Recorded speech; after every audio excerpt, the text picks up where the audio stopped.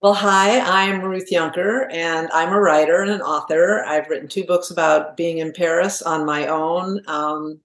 I go there for 6 weeks, several years in a row, and also my latest book is called "Baby, I'm the Boss of Me." I'm a humorist, and I'm now 73, and I found out that boy, you better have a sense of humor as you get older. And this is my love letter to Chanel.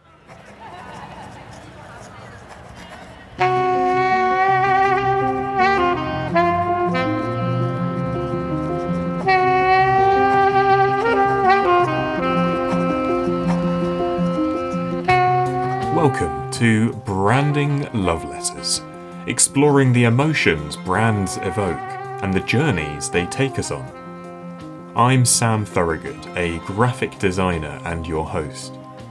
In each episode, I invite a guest to pick their favourite brand and unpack why it means so much to them. This podcast is a celebration of the branding that informs, impacts, and inspires us. So, without further ado,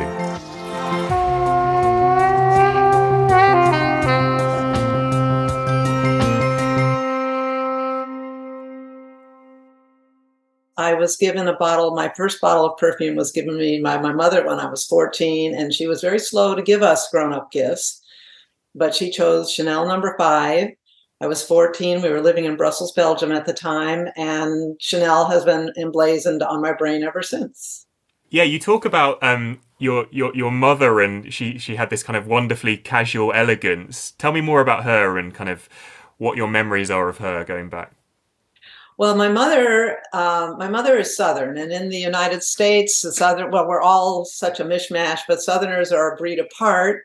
They're considered much more polite and, old fashioned and white gloves. And we're Catholic. I was raised Catholic. I don't practice anything right now. I'm kind of a spiritual thing.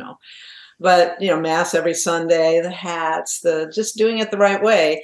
But I was born in New England, and my father was a very successful corporate exec, and we moved a lot. And my Southern mother, and my father was Southern, managed to somehow give her East Coast, West Coast, European children. All of us kind of have that innate politeness. It's one of the first things people say about us. Now, at home, we're argumentative and loud and obnoxious, especially when we were younger.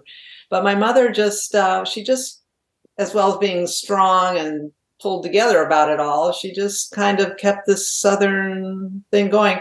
I think she probably didn't know anything about Gabrielle Chanel herself when she got me the perfume, because that was back like in 1960, whenever, 63. And but she picked that because it's a classic scent. And even then it was a classic scent. And that's how it got, that opened my eyes to, well, perfume growing up, the Chanel product, the Chanel design. But my mother was always casually elegant. Like I said, she wore a hat flying for years. Used to get dressed up to go flying. Remember those days? Oh, no, you wouldn't remember those days. Now it's a really nice jogging suit. Yeah, a onesie. Wow. Okay. So, and tell me more about that experience of receiving that bottle of Chanel number 5. What did it feel like in your hand? Why was it so exciting? Well, it was exciting, not so much that what it felt like in my hand, I have to admit. It was exciting because I was the oldest daughter. I have an older brother, and then there's 3 younger sisters and a younger brother. So I paved the way for my sisters all being allowed to shave their legs, wear stockings, all of that stuff. She was, wait until you're older. But when I got that bottle of perfume, that just made me love my mother so much, because I realized she was looking at me. Finally, she was sort of saying, all right, with her Southern accent, you can grow up a little bit now. And so that's what it meant to me. I actually don't even wear perfume anymore. I don't like the smell of it left over on my clothes and things like that. Once in a while, kind of an oil, but not often. But I have a bottle of Chanel number 5 always. Fascinating. So that was the initial encounter. What kind of kept you interested with this brand as you grew up? Well, as I've grown up, well, I just adore the fashion, the style. Her Gabrielle Chanel was, as everyone knows, way ahead of her time. I mean, she blew open the world for the way women dressed in the early 20th century, and brought up in the bathing suit. She brought the casual, the slacks, the short hair, the tan. I regret the tans I've gotten in the past, but what they do to your skin. But she was, alone. I mean, she always had a man sort of having to help her but in that day and age, she was poor and an orphan basically, but she was a scrapper. She also happens to be a Leo, and I'm a Leo, and I'm always drawn to people who are Leos. And but I was just, she was gritty, and she kept going, and she was impressive in her day as she went along. And of course, both world wars she benefited from in ways that maybe weren't the best. But again, and I say, because I haven't had to deal with that kind of situation where I'm all alone and this is the only way I can survive, that I understand. Other people could get out, take their families and move out of the country, and she was alone. So, I mean, she did always think she needed a man to save her, and maybe in the times that's what she needed. But she was nefarious during both wars, and I don't like that. I don't presume to hold it against her because, again, I didn't have to experience it. But then she survived, and then came back in about 1952 or 54 with a whole new collection. And she was still alive when I began seriously looking at Vogue and reading Vogue magazine and Harper's Bazaar and all that. And I was, again, about 14. And she'd gotten gaunt, but, she held her shows where she wanted. Then what impressed me most after that was then she died, and there was a long silence. And then they hired Karl Lagerfeld to resurrect her her brand. And I remember thinking, oh no, because in those days, anytime a brand got a new designer, they just sort of went their own way. There's a certain arrogance in the fashion world that just, my way is, and the new, and just some of it. I mean, they okay, but I'm getting back to Karl Lagerfeld. With his own brilliance, kept Chanel's look with his new designs in a way that I remember the time thinking, oh, thank God, and how amazing. And then I went and looked at his own Karl Lagerfeld. So I transferred all my love from Chanel to Lagerfeld, who had the nerve to die a few years ago. But he kept it going. He kept the knits, he kept the little black dress, and it wasn't the same. It was different. It was modernized. And I think the brand has done a fantastic job with that all through the years, in everything, with their perfume, with everything else they're involved in. But I'm really pay attention to the perfume and the fashion. I don't own any Chanel, can't afford it, refuse to afford it. I loved her costume jewelry. She made that fashionable too. So now, of course, you have very expensive costume jewelry, but here's a ring, pardon the finger, it's on there. I'm glad you can't see that. Good job, this isn't a video podcast. Anyway, look at those big old fake. Yeah, beautiful. Look at those. Fantastic. You actually can pull it off. I mean, and I love it. And everybody knows I've got these big old, pearls that and she loved pearls. Pearls have always been my favorite. And it probably started with her and my mother, because she also gave me my first strand of pearls, or my parents, whatever. So it's just, it's a lovely style. And they show these, at their fashion shows, they show these, the models are so young and they come out wearing these things, they just own it. And every age of women can wear those styles. Maybe you want to lengthen the skirt a little. I don't know. It's up to you. But it just has made its way into, well, what are we now? So she was designing 100 years ago, and the brand is still beautifully current. Very cool. They did a few years ago have Brad Pitt do their first perfume, a male, with one of the perfumes. It was so bad. And I, unfortunately, I'm a Brad Pitt fan, you give me but it wasn't, I don't know how well it did, but that didn't exactly, but they tried it, I mean, and there's something, they've kept the elegance and yet the flair for the modern, with respecting what she started, And I feel that part of that is somehow from wherever she is, she's saying, yeah, you do it. Okay, I like that one. No, the Brad Pitt, no, get a different, maybe Gregory Peck would have been better. Yes. And I know that you're a Francophile, aren't you? You've spent some time in France, and I wonder whether does Chanel for in some way kind of represent France to you, and is that linked in your story, do you think? No. The only reason I went to France in the first place, when I was back here in the States, and it was a period of my life I suddenly cracked up and thought, I've got to get out of town. I'm going to go for a year. I want to go back to Europe because I lived in Europe for 3 years when I was a teenager and then barely got back. I didn't want to. I was so over traveling and traveled all my life and moved a lot and so on. But at this point, I wanted to go over to Europe for 6 weeks and I wanted to go someplace exotic. Morocco or I don't know where, but certainly not France. First time I went to Paris, I was 12. I was not impressed. I was living in Brussels, upset about it. I wanted to be a teenager back in the States, not in Brussels, Belgium. At the end of that time, I will be forever grateful because living in Europe as a young American was the best thing that ever happened to me. It's best all of us in our family say that it just gave us an awareness of the world.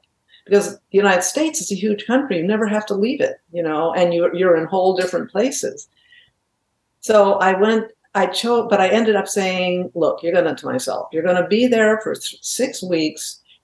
I'm staying in an apartment. I'm going to need to go to the grocery store, the dry cleaner. It would be good to go to a place where you have a smattering of the language. And I had learned French in Belgium with a Belgian accent. Apparently, according to the Parisians, I speak it with a Belgian accent. And I'm thinking, well, I'm speaking it, aren't I? So I said, all right, go to Paris. I was almost embarrassed that I was going to Paris. But I went to Paris, because it's such a cliche. And I went to Paris. And by the end of that 6 weeks, I thought, okay, I see what people like about this place. Even the challenge of it. My second book is titled Paris, I've Grown Accustomed to Your Ways, which is a play on the, My Fair Lady song, I've Grown Accustomed to Your Face. Doing things the Parisian way, making a Parisian actually smile at you, or laugh at your joke in your broken Belgian accented French, And once I got over that, having lived so many places in my life, I always am adapting to where I've almost got a PTSD about going into a room and immediately assessing it, because even as a kid, being the new kid in the school all the time. So that's why I went to France. It had nothing to do with Chanel, I have to admit.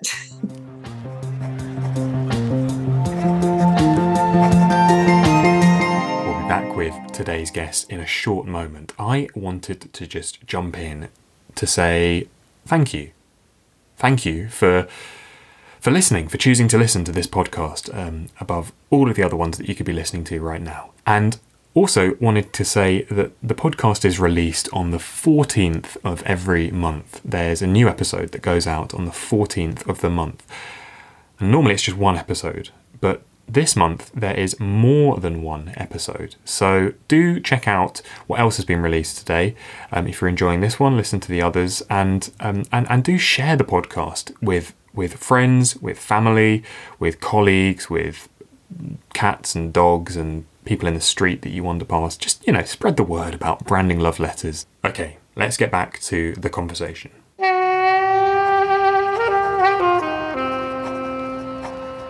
And when you think about Chanel now, both the person and the brand, what emotions does it bring up? I think Gabrielle Chanel herself, for all her toughness, has still got a little of a say in it. And they just continue to do a good job. And it's a clean logo. It's the 2 C's, I don't know why it's 2 C's, not a G. They probably tried the GC, but figured that would confuse the issue, Is it because her nickname was Coco Chanel? Is that? Oh, that's it, Coco. I was forgetting about the Coco part. Did she even let people call her Coco? That sort of surprises me, unless it was the man she was sleeping with. Maybe. I think she designed that logo, didn't she? Herself? Oh, I don't know. I did look up on, But what does that logo for you? What does it kind of represent? How do you perceive it? Well, the 2 C's, besides the fact that I'm a writer and I'll get into the whole, 1 C is backwards and stuff like that. And I'm sure you don't want me to go there with it. And it's not quite the infinity thing because they're not. And now that I know it's Coco, I just think it's very pretty. I think it's a very pretty, easy, classic thing to look at. You know what it is immediately. And some of them now I keep track of the ones I really like, but I like Armani, and I love Carolyn Herrera, and people like that, or some that have stopped when they're people, or they haven't kept going as well, like a Calvin Klein or a. But I don't want anybody messing with Coco Chanel and Karl Lagerfeld, baby. You keep it going on their way of thinking, because they had gorgeous, gorgeous designs and intelligence behind their designs. And they designed for the whole woman, every age group, while always being showed on the younger models, on the baby models.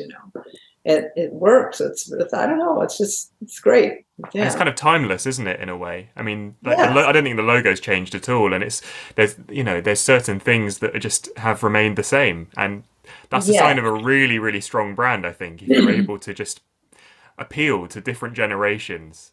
Exactly. I mean, well, my daughter is now 42. She's no child. I didn't get her Chanel number 5 because I asked her, because I knew at 14 she had much more what she wanted, and she wasn't waiting around for me to acknowledge that she was older.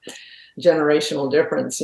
But she certainly knows Chanel, and then her own daughter when she turned 16. But perfume is a wonderful, and when you think of it, see, perfume is something that, again, I think fewer and fewer people are wearing. I want to one day look into it, because people keep coming out with new brands. But I was in Oslo 3 years ago, just before the pandemic. And, well, anyway, and I was there before I went to Paris, and I was surprised that the women in Oslo were still really wearing perfume. You get in an elevator and you could smell the perfume. I kind of miss it.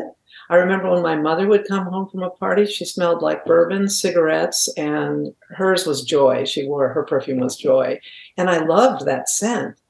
But the other day, one of my sisters gave me something of hers that she knows I like, and she was moving, so she gave it to me, but it smells of her perfume. So I Yeah, and needed it brings back such strong memories, doesn't it? Smell, just really, Yes. you're there straight away.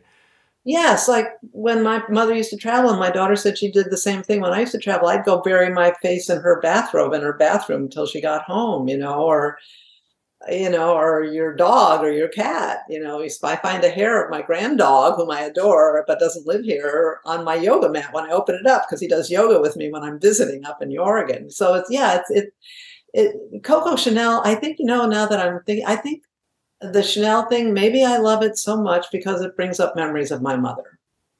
Mm. So that's what she chose to give me. She grew up fairly poor in Louisville, Kentucky. My father was the well-to-do one. She was the poor one. They had to get married in 1943. Oh my God, my father's mother had a fit, but they did it. And then he went off to World War II. I mean, when you think about it, in those days, and they survived to become world travelers, raised 6 kids, and she took it on and gave her oldest daughter Chanel number 5 for her first perfume, which she'd probably never heard of when she was living on a farm in Louisville, Kentucky in 1930s. So maybe it's my mother. Maybe I should start crying. No, I won't do that. Don't worry. I'm a mother too, so I can see my mother saying, "Ruth, for God's sake." She always said, "You say things to people that you don't even mean," when I'm trying to be funny, or not trying, succeeding at being funny. Absolutely. You talked about the Brad Pitt thing. Have there been any times when it's been quite hard to love the brand, when they've done something, they've put something out, and you just disagree with it? You think that was the wrong direction, that didn't quite land? I always feel personally affronted. And that's just me. And I'm sitting here in Los Angeles, California, going through, I've had get my subscription to Vogue magazine since I was 14. In fact, when we moved back from Europe, my father continued to subscribe to the European magazines that I'd left behind, so I've been an addict of the magazine part of it. And I'm so, in my own little sort of way, I feel like I know it all. And how could they, be so blind? Who are the 18 to 20-year-olds who are actually buying this, is what I'm thinking. And Chanel never does that. Even Brad Pitt, he was older when he did, and he did it with a little bit of like, in fact, he says, I just was game. You know, he had to say these kind of pointless, not understandable, supposedly poetic thing about either lost love or new love. You really can't tell, you know. So I wish they wouldn't do that. But it's like when, say, Instagram or Facebook changes its algorithm, and I at 73 am like, I'm in the hands of a 17-year-old to 25-year-old who's got that mindset of just poke these buttons and this will make it better. Here's 15 options when you only need one, you know, or I only want to choose one. I'm in a hurry. Don't give me, you know, but I, you know, try to stay abreast with it. Chanel never lets me down. How would you describe Chanel to someone if they'd never heard of the brand? And I imagine there's not many people who have never heard of it. But if there was someone who had never heard of Chanel, how would you describe the brand to them?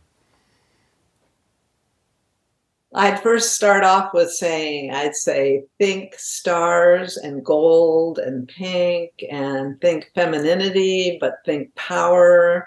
The woman who started this brand, I would be saying this earnestly, maybe to my 10-year-old niece, you know, was a strong woman who went right and wrong, made big mistakes, made big pluses, and somehow she put femininity, and I'm a huge feminist, so don't get me wrong there. I don't even bring up my country right now, but femininity can be so powerful, and Chanel always is that way. You're wearing a suit, and it may be pink, but it's a suit. It's got brass and chains on, or it's got trousers. She brought trousers into women's lives.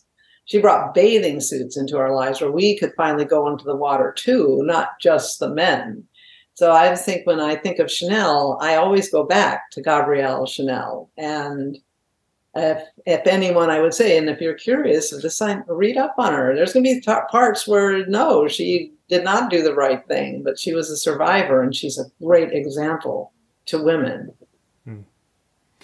Ruth, where can people connect with what you're doing and find out more about you?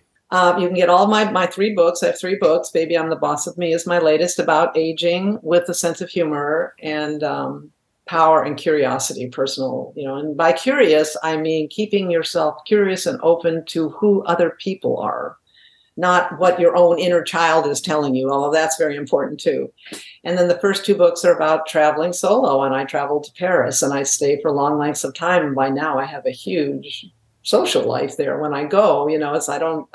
So you can get my books on Amazon, and I really enjoy Instagram. I only post 3 or 4 times a week, not every day like you're supposed to. And I used to do a lot of Facebook. I'm still on Facebook, but not as much. And I have a YouTube channel that's been dormant since the beginning. It's called Ruth. It's about aging, but it went dormant during the pandemic, and I'm still playing around with how I'm going to come back with it, you know. So, but I'm on social media. Fantastic. And finally, if you were to just write a love letter to Chanel the brand, how would you sort of share that letter? Dear Chanel brand, I want to thank you for being such an important part of my life, all my life. When I started off getting my first bottle of Chanel No. 5 perfume in 1963, 64, and that first whiff of it, such a beautiful, clean scent that doesn't offend anyone, but just brings you in. And by that opened the door to paying attention to your fashion. Your founder way back, Chanel herself, through Karl Lagerfeld, and now the current team. I want to thank you for remaining true to the original designer's visions and strength and sense of beauty and sense of forward thinking. Thank you. Sincerely, Ruth Yunker. Well, Ruth, thank you very much for letting us hear your branding love letter. Well, thank you. Thank you for having me, and thank you for coming up with this concept. It's very interesting. You've been listening to Branding Love Letters, and I've been Sam Thorogood. I'm on a mission. Equip pioneers like you to bring others onto your journey. Come and find out more at www.pilgrimage.design. Thanks for listening. Oh, and big thanks to Thomas Thorogood for the music. Take it away, Tommy boy.